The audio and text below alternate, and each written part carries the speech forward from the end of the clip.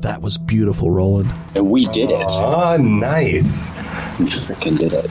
All right.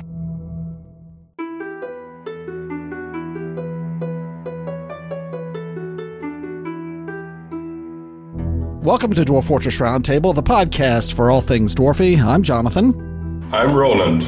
I'm Tony. So, we are here on another day to talk about our favorite game, Dwarf Fortress. We would like to thank Ralph for joining us last week, talking about Dwarf Fortress Storyteller. It was a great time, and if anyone else would like to come on and chat with us for a little bit about their experiences with Dwarf Fortress, talk about your favorite Fortress stories, give us an email at urist@dfroundtable.com. That's urist@dfroundtable.com, and we'll get that set up. So, guys, has the Fortress playing been happening over the last couple weeks for you? I know I have, and I've got some stuff to talk about.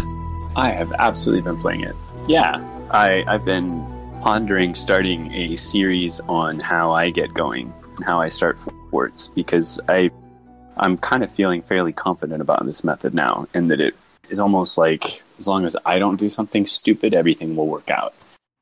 So I was trying to put that to a test before I did something, and so I've been finding the most inhospitable, painful locations on which to embark. So I've been doing things like Arctic Ocean and Ice Sheet and Glacier just to see what happens there. And yeah, I mean, unless I do something stupid, everything's kind of okay. Will this survive reanimating biomes? I've tried Sinister. Sinister's kind of like Purple Light, though, honestly. I don't really have too much trouble. Like, Purple doesn't seem to reanimate, or the Sinister doesn't seem to reanimate for me. I don't know, maybe that's a characteristic of Sinister, I don't know, but whatever it is, that's been going pretty well, actually. So I may get closer to having a little thing that I put out at some point here shortly. So you talk about like videos, or is it going to be like a blog post, or? I was thinking about putting it out as a video, and really what I wanted to do was to focus on, when you first embark in a place, first three things that you should do are, 1, 2, 3. And then, and this, if you're embarking near a tower, you better get a wall up because you're going to get invaded within the first hour of the fort starting, and then, go from there. Yeah. The one thing I gotta say, and maybe this would be something to talk about, is I haven't really cracked how to deal with undead invasions in early forts. Like, I can get the wall up and protect the fort, but that means basically no migrants. You're stopped. No migrants, no trade caravans, because no one can come during the middle of a siege, and the siege won't ever end. So I'm kind of like, that one's a bit of a pickle. But, the fort will stay alive until the dwarves die, of course, of old age or whatever. But, yeah, how do you guys deal with that? I think that sounds like a great idea. Would we be putting it on the DF Roundtable channel? We absolutely could do that. Cool. Yeah, that's been one of my big questions is, well, I don't know what the hell to do when they invade. I guess I could get some archers up there and make tons of crossbows for them to lob at the undead. So that segues a little bit into what I had happened to me over the last couple of weeks. So I was working on my Jonathan's long-term world, and I created a embark, and I ended up being wiped out by an Ettin because I thought that my trained up squads, I had 2 squads that were trained up. I thought that they were strong enough, and they obviously were not, but then the fortress started falling very quickly. But that's not what I'm here to talk about. I'm here to talk about my next fortress. I started it up. I had my 7 dwarves, but before I even got them unloaded completely from the cart, zombies showed up. I swear it was only, I had only been playing for maybe, 3 weeks of game time, and boom, here come the zombies. Yep. If you're near a tower, that seems to be a thing that happens. It's kind of a problem. I don't really know how to deal with it, to be honest with you. That's been my thing. It's like I can build a wall and protect my fort, no problem there. But it's then the zombies don't leave. I mean, they just stay permanently. So I have no trade caravans because they won't come when there's a siege. and then no migrants, because if there are migrants, they just get killed instantly by the undead. So like how do we do this? how do you make it out of this? Because otherwise it's a little tricky. I guess I've got a few things up my sleeve that I was contemplating, but can't say I'm fresh and full of ideas. You have that happen, Roland? Oh yes. I had my fair share of undead sieges. Actually, in the fortress that I'm playing right now, I had two of the most problematic things happen. So a undead siege and a massive were monster attack in my tavern. Not cool.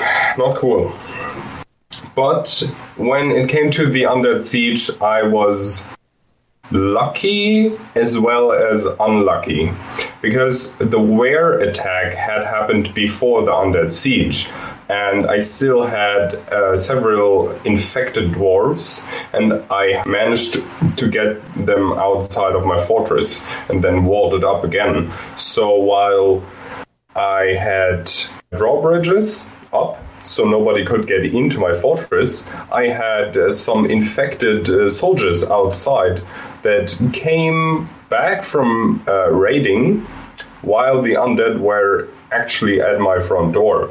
And they managed to kill one or two necromancers before being slaughtered by the ridiculous amount of zombies. But I noticed that the zombies stopped working because the necromancers seem to have some sort of leadership function.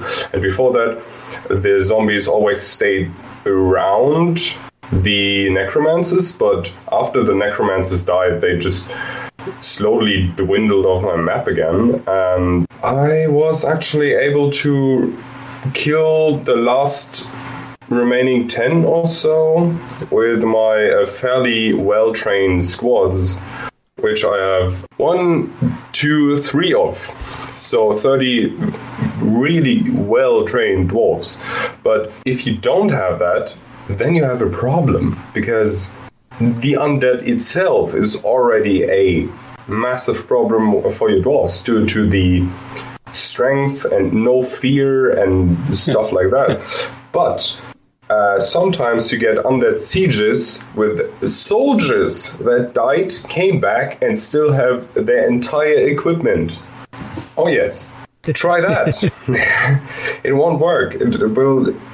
That's a fortress killer, and especially if it happens to you in the time where you're still unloading your wagon, you can't do anything against it, even if you have one of your starting 7 as a dedicated soldier. No, they're done. Yeah, I mean, a single soldier is good and fine, but he can only do so much against, 10 zombies. And they're tough, too. That's what I found, because they will destroy you. So that's where I've been getting stuck. It's like, and what my plan is plan number 1 is build the wall and then build a ledge on the second floor of the wall and then have fortification so archers can fire down and shoot at the zombies down there. But that hasn't worked. I just haven't managed to get that working yet. All that's off the table, though, if you only have a couple weeks of game time to prepare. Well, the first thing I do now when I'm anywhere near a tower is the very first thing I do is I either clear all the trees in the area and build a wall and build a carpenter's workshop so I can put a door. I don't know, man. I'm living in the huge stones Krug Smash world right now, where I've weaned myself off of drawbridge and have just been going with front door, because that dude doesn't ever use drawbridges on his main fort. So I'm like, well, if the guy who's basically beat the game can manage to do it without drawbridges, I think I probably can too for my little crap fort. So that part's been working okay. And but still, it's like, so then the siege comes maybe a week in, and you still haven't set up food or stills, but at least you've got a wall, so you're not insta dead. But then you've only got 7 dwarves with which to do the rest of your stuff, and it's hard, because you can't get any migrants, and the siege doesn't leave. So I'm gonna keep trying my arrows thing and see if I can train a series of super soldier archers that don't throw the crossbows, instead shoot them, that would be amazing. They're very chucky, those crossbows, so I don't really know what to do about that. Regarding the amount of dwarves you have, while you can definitely play a fortress with maybe 7, maybe 10 dwarves, it's a very, very slow progress, a very, very slow fort. And you can't actually build a well-working breeding program in the sense that you make your own population from your dwarves without actually just using migrants. It works, it's just bad. Also, you only get like a few generations before it stops working due to too much incest. Oh. Didn't think we'd get that word in so early in the series. There we go. Yeah. So something else that I ran into during this recent burst of fortresses that I've been going through, I was on a fortress that had no mountains, so I started to channel out an area. After they had started channeling out, I got a message that said, channeling canceled, inappropriate building. No, and then I went somewhere to another location on the same map, and I tried to channel out, and no matter where I tried to channel, it said that it was an inappropriate building spot. Does either of you know what that means? Have you ran into that before? Not really. I had sometimes where they tell me that it's an inappropriate dig square, but I've building. Had that. And usually when it says dig square, you either have put up a square where they can't actually go to, or due to pathfinding issue, they try to channel the very brick they're standing on. But that sounds weird. It does. It sounds like a real tricky wicket. Sticky, tricky, icky wicket. I was trying the DF hack Embark assistant, which is not quite the same as the built-in Dwarf Fortress, just hitting F to set some parameters when you're doing your Embark locate. So I was doing the DF hack one, and I widened my parameters quite a bit and went to a place that normally I wouldn't have gone to. So I don't know if this happens often, and just my default search routine for finding my Embark location doesn't pick up places like this. It was on the edge of an ocean, so that may have had part of something to do with it, but it did not have aquifers. So yeah, not sure. So I'll keep my eye out for that happening again. But looking back now, I wish that I would have just cut down a bunch of trees and started building a fortress on ground, and then just tried to dig with just miners instead of channeling, just dig down to get stone. But I didn't do that. I said, well, you know what? I think that I'll just retire this location and pick a new one, which is what I ended up doing. That's the spirit. Sometimes you just got to cut it loose, I need to stop doing that. That's one thing that I do way too often is I start something, and if things don't go right, I'm like, you know what? I'm just going to start another fortress. So I feel that I'm cheating myself out of learning experiences by doing that. You know what? I'm in a similar way. I think where things have gone wrong for me is I've tended to give up on a whole generated world. Sometimes I'll just be like, to heck with this one, and I'll just generate a new world. Mm-hmm. So I haven't kind of seen it through. I kind of, I kind of do that, and I also play on different computers, I guess. So, but yeah, I agree. Sometimes I do give up too soon before the end, but sometimes like I had in one of my I Can Live Forever forts for this series I'm talking about.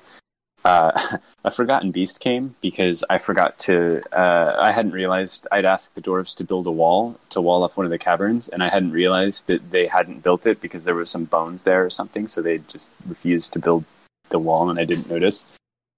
So the Forgotten Beast comes trucking through, and it had poisonous gas, which apparently put everyone to sleep.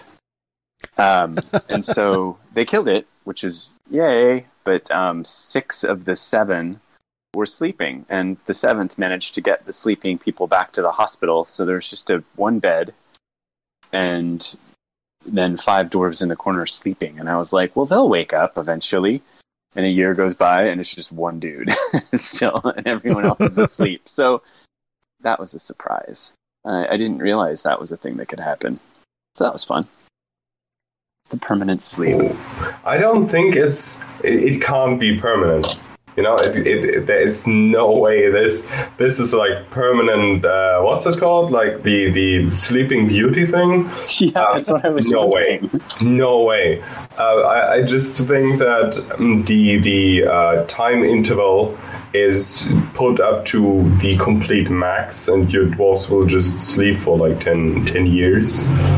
But that's amazing. Like, Sleeping Beauty gas is wonderful. I love it. Yeah, it was a bit of a crap. You know, just wasn't really sure what to do. So I'm afraid I did let discretion be the better part of valor on that one and bail. Yeah, but sometimes you can't really do anything against it. Like, what can you do when you have a single dwarf? And how many people are sleeping? 6? Yeah, 5, I think, were sleeping. Or no, 6, yeah. 1 was in the bed, and then the rest were sleeping on the floor. So yeah, what are you going to do? It's pretty funny. Oh, and by the way, if they're actually sleeping for like several years, imagine the amount of bad thoughts because they didn't sleep in a bed. So for 5 years, they're gonna be pissed. They're going to be thinking those bad thoughts even after they do wake up for 25 years later. Remember sleeping on a floor too much. His entire head is just filled with, oh no, I slept on the floor for 25 years. Well, this is the trick for the ice sheet embarks, is you don't get wood. So you can dig into the caverns, which is always a solid bet, and then harvest the trees and hope for the best. But there's no option for bed if you don't have wood, is there? There's no metal bed, is there? Only as an artifact. Yeah, if you get lucky or not lucky, it depends if you actually need a metal bed. You can get one. Remember, I think we once talked about my lead bed problem. The lead bed, I do remember that. Yeah. Yeah, my mayor wanted one, and he actually got one. It's nice. And you would assume that they hate metal beds, but they love it. They really sometimes do. Sometimes you want what you want. Hey, it's a pandemic. Indeed. This segment is brought to you by the Ripe Gorge, famous for its sewer brew. When you can't find anything else, you can always find sewer brew at the Ripe Gorge. I was saying, here's something that hasn't happened to me much at all in 4704. Goblin sieges. I don't have them anymore. I get loads of undead, but really goblin sieges have kind of ceased to become a thing. I don't know if I'm generating worlds that are too old for the goblins and the undead have already wiped them out or what, but golly, I don't have very many of those anymore, and that used to be a real formidable thing. I don't think that that's what the issue is, because I don't recall having one since the new release, a Goblin Siege, and I usually play with 125 or 250 year worlds. So that is curious. Are you getting them? Because you mention it, I just realized that I too had very, very little goblin invasions. I don't.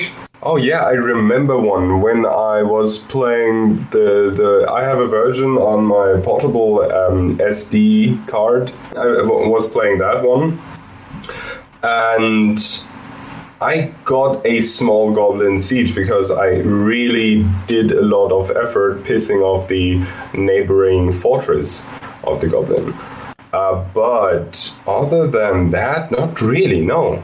Damn. It does kind of make some sense, though, because before, your sieges were going to be either elves or goblins, pretty much, unless you happen to go to war with a neighboring human civilization or another dwarven civilization.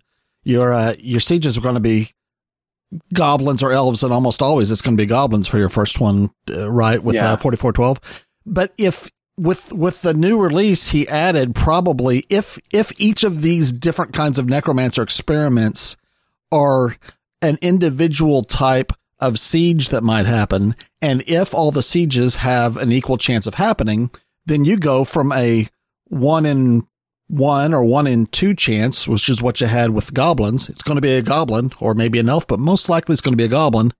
To now, if there is 20 different kinds of necromancer experiments that are in your world, then you've got a 1 in 20 chance of getting hit by goblins. Does that make sense? You wonder if that's how they do it.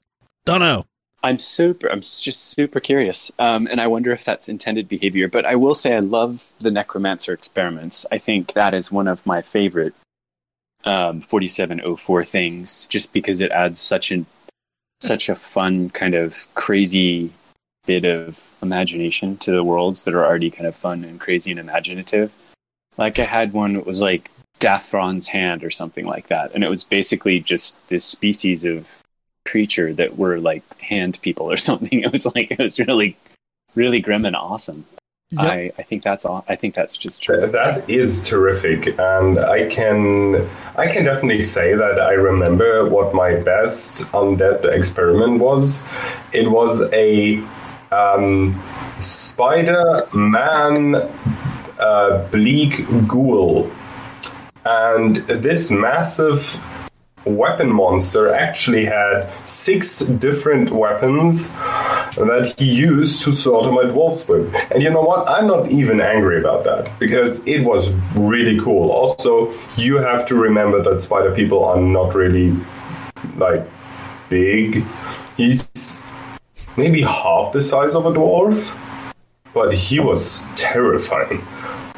Just shout out here for Meph's Spider-Man Spider People sprite that he used in his set, and that also is in Vetlinger's set. Just really want everybody to realize how badass that one is.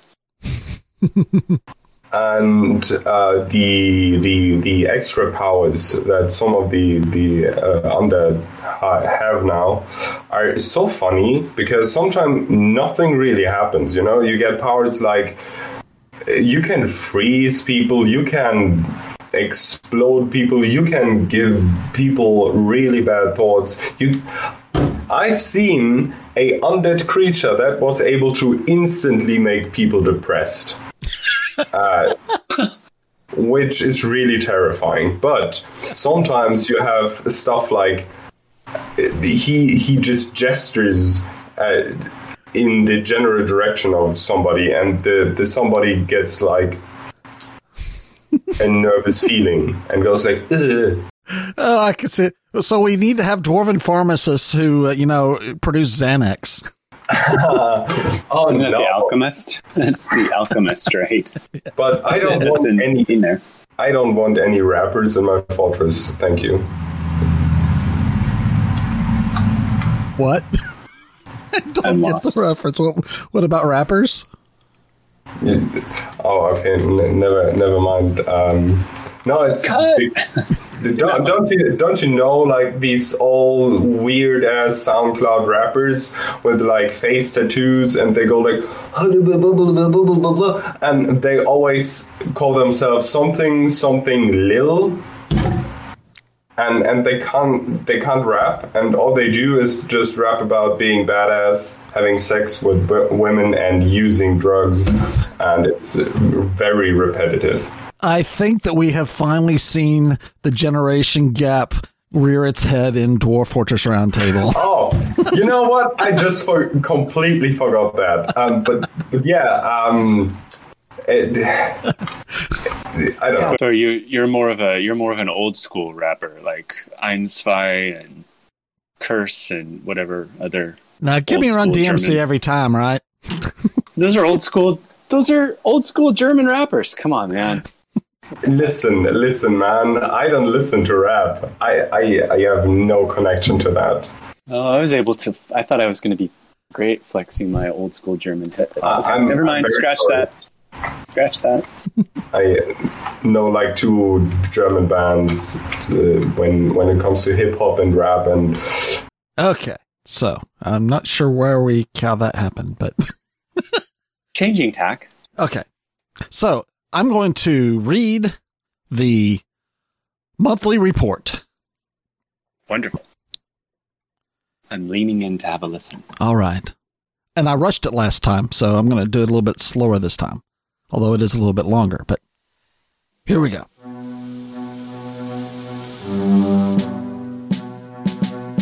Those of you that have had the audacity to pay attention to the metamorphosis that is Dwarf Fortress have seen and smelled the changes in the air.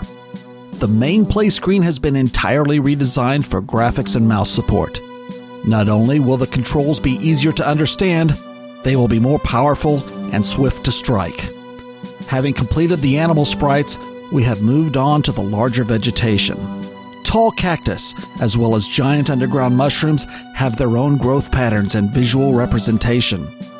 Here, you will find no sign of weakness, no intention to rest or even slow down. You are witness to a juggernaut unheard of in recent history. The final result will be worth all the work that has been ceaselessly poured into the vessel headed straight for you. Congratulations to the generous. Three Toe. So. Yeah, those are always kind of mind-blowing like that. I do appreciate the dramatic reading there. Mm-hmm. I think it's done in the spirit of the author.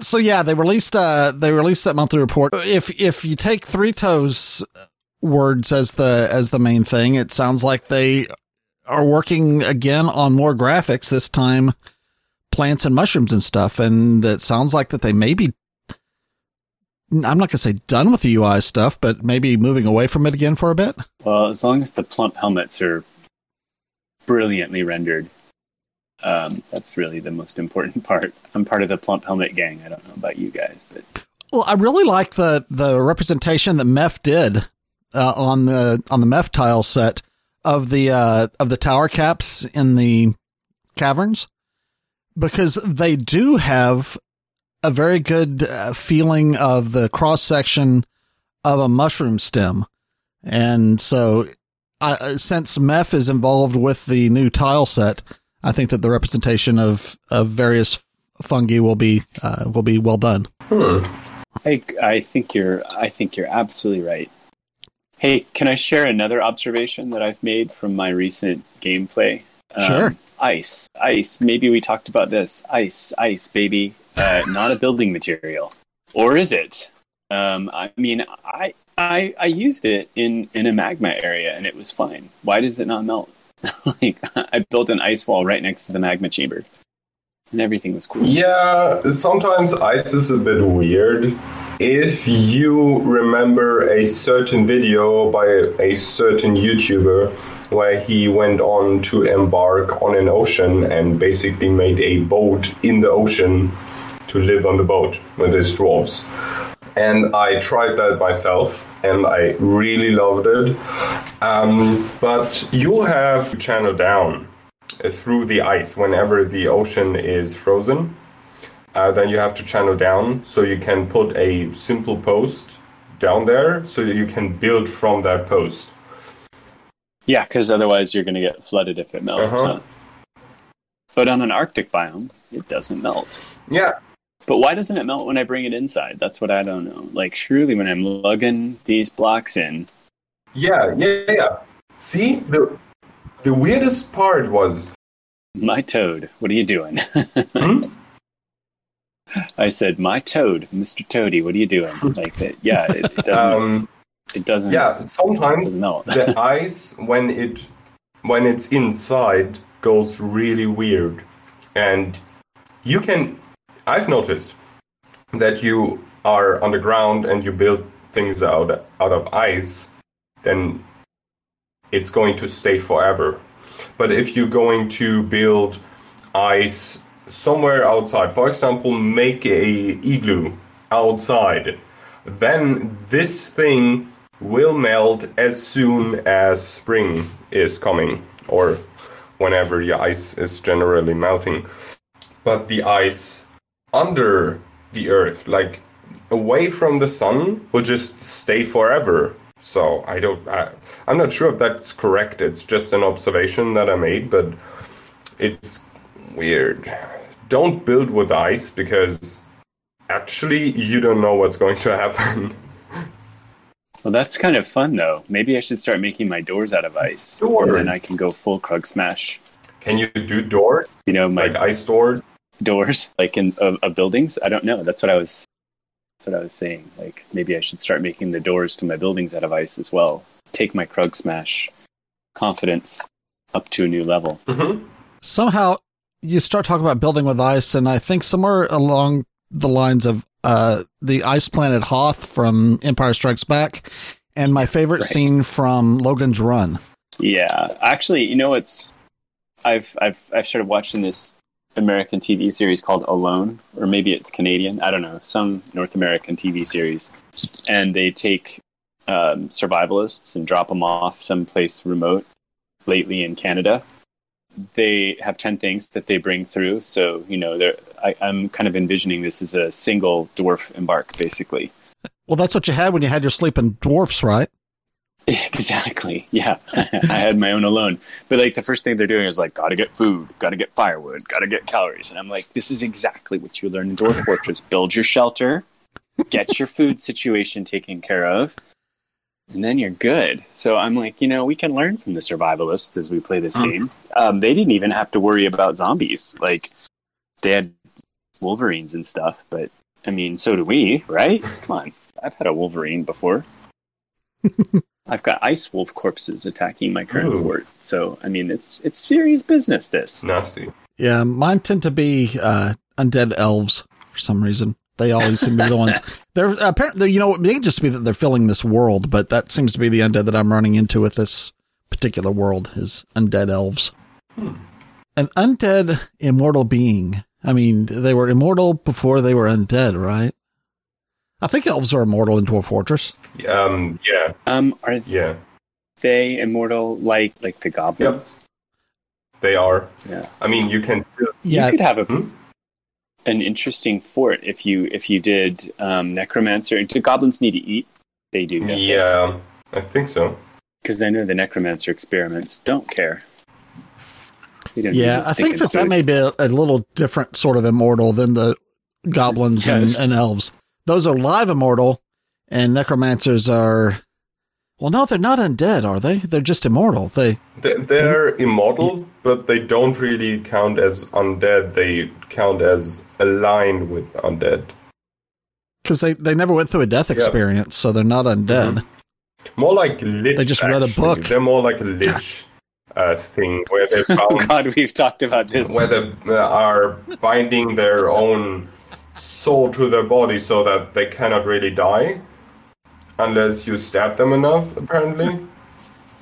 That's it. Until there's another release of Dwarf Fortress, we have talked about everything there is to talk about in Dwarf Fortress. It is official. What about snowing human blood? Have we talked about that? Human blood? Yeah. I didn't know that there was a type of blood when it rained blood. It's a particular kind of blood? Oh, yeah. Oh, yeah. Right now it's snowing human frozen blood. Oh boy. That's nice. Yeah. It's going to give a lovely red patina to the ice cap that my dwarves have. I wish that would happen in real life. That it would snow human blood. Well, it's not. It's only September 2020, my friend. Well, it's almost winter in the U.S., so I don't know. Yeah, I was going to say, it's only September, so you still may get that. It is 2020. Yeah, it hasn't really snowed in, like, Berlin for years. And we just get, like, fake snow. You know, the snow is falling, but it's not really even touching the earth, because before that happens, it's already, like, gone. So I would love it. Totally different picture than what I was thinking. Because here, fake snow is what they do at ski slopes. So I'm picturing, trucks going up and down the streets in Berlin with those big snow guns that are shooting man-made snow out on the streets. So it would be funny, but no, sadly not. And making a snowman out of frozen human blood is probably the most metal thing I've heard in a long time. And that's the most Roland thing I've heard in a long time here. A blood man. Aren't those actual creatures in Dwarf Fortress? Blood men? Yeah. They could be. It sounds like Super Dwarf Fortress E. Pretty sure they're real. there's a couple more things I want to get in the episode, and we're starting to get towards that time. Yes, we are. First, we are indeed. There was a new episode 26, I believe it was, of the Dwarf Fortress Talk podcast that came out just the other day, and it is has the Caves of Qud programmer on it. I don't know what the Caves of Qud is. Caves of Qud is a roguelike that is quite a successful roguelike. So it's Caves of Qud programmer Brian Bucklew of Freehold Games. All right. It's a really interesting podcast. They actually compare some of the programming challenges that they've had between Dwarf Fortress and the creators of Caves of Qud, and some of the similarities and differences between the games. But one of the main things that I got out of that is they actually had Toady mention 2021 or whatever for the release date for Steam. That was 2021 or whatever. Huh. So, January. No. It's Well, going to be Caves... some months, I think. Some months. Yeah. Well, Brian Bucklew said that they were thinking about, he actually said November 2021, talking about maybe the Caves of Qud Steam release. And Toadie's just was like, yeah, or whenever in 2021, or something along those lines. So, yeah. December 28. 2021? So we've got a whole year to wait? Goodness me. They also discussed open source and the possibilities and the thoughts behind keeping Dwarf Fortress closed and opening up at least parts of it. But he did seem to really want to open up the world generator once they get it finalized here. Well, as much as they're going to finalize it, but talked about opening the source to the world generator so that people can play with the world generator in its full glory. So that might be kind of cool.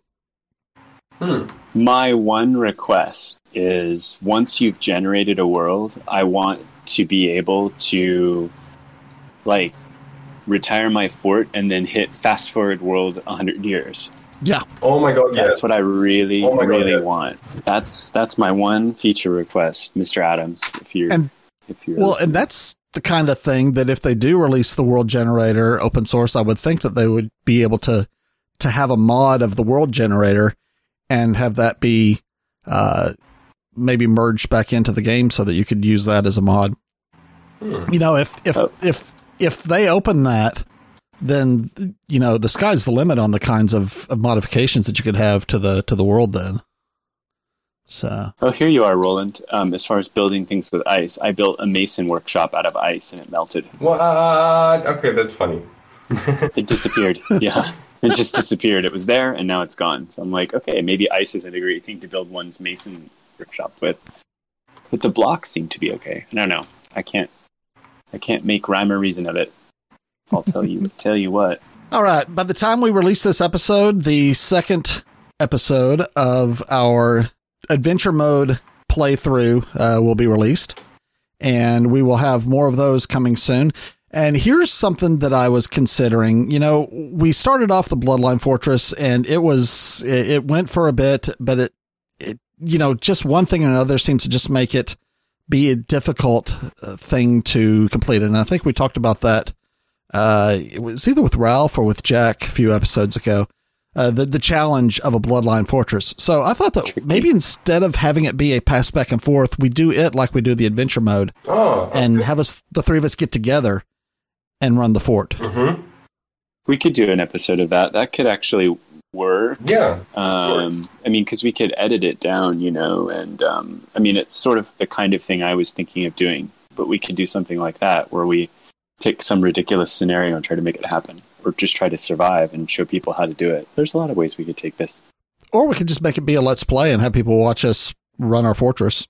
We could do that too. Oh, yeah. I mean, my one critique with Let's Play is that sometimes when I've watched them, I'm like, okay, and what's next? Oh boy, it's taken a long time. You know what I mean? Like, I think judicious editing is good sometimes with those. That is true. And I am editing down the Let's Play for the adventure mode as well. Mm-hmm. Yeah. So I'm editing some of the superfluous talk and some of the dead time. And this last one that we recorded that has all the fighting in it, a lot of that's going to be edited out because most of that video is just me bumping, other beings in the game and waiting for somebody to die.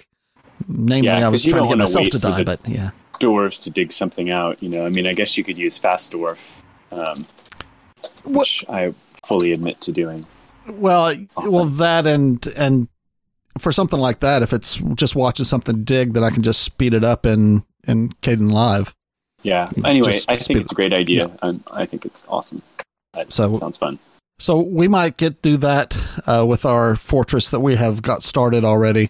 Maybe after we get another recording of the adventure mode walkthrough in the can, maybe we'll do one of those and get that posted up on the YouTube channel. So, yeah, the plan is to get more and more content out there on the YouTube channel with the three of us, either individually or as a group out there and playing some Dwarf Fortress online just so that we can get out there a little bit more. Beautiful. Mm-hmm. All right. Anybody else got any subject matter that is demanding to be revealed during this episode? Not really. I just want to give a huge shout out to Spears in this game, because they're great, but nothing else, no? Spears the object or Spears the YouTube creator? Or the singer. What? Of course I'm talking... I don't even know a singer called Spears. Oh, you mean Britney? Oh, okay, never mind. And my Dwarf Fortress just closed itself. Great.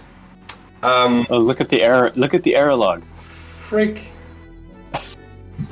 I just live crash. Where even is like the error log? I'm joking. There isn't an error log. It just crashes the desktop. You, sir, you. All right, when it with crashes, that, it crashes. We are going to call an end to this episode of Dwarf Fortress Roundtable. Hope everyone has a good period of time until you hear the next one. And until then, ciao. See you later. See ya. This has been the Dwarf Fortress Roundtable podcast. You can find all our past episodes at dfroundtable.com. Stop by and leave a message or suggestion in the comments section for this episode. While you're there, you can subscribe to Dwarf Fortress Roundtable or find us in the podcast service of your choice. You can find video content on our YouTube channel, and you can send us an email at urist@dfroundtable.com. That's urist@dfroundtable.com. Please consider donating to the creators of Dwarf Fortress at bay12games.com. If you'd like to help support this podcast, you can find us at patreon.com/dfroundtable. Music for this episode is from filmmusic.io. Sky Cullen and Folk Round are both by Kevin MacLeod. You can find more from Kevin MacLeod at incompetech.io.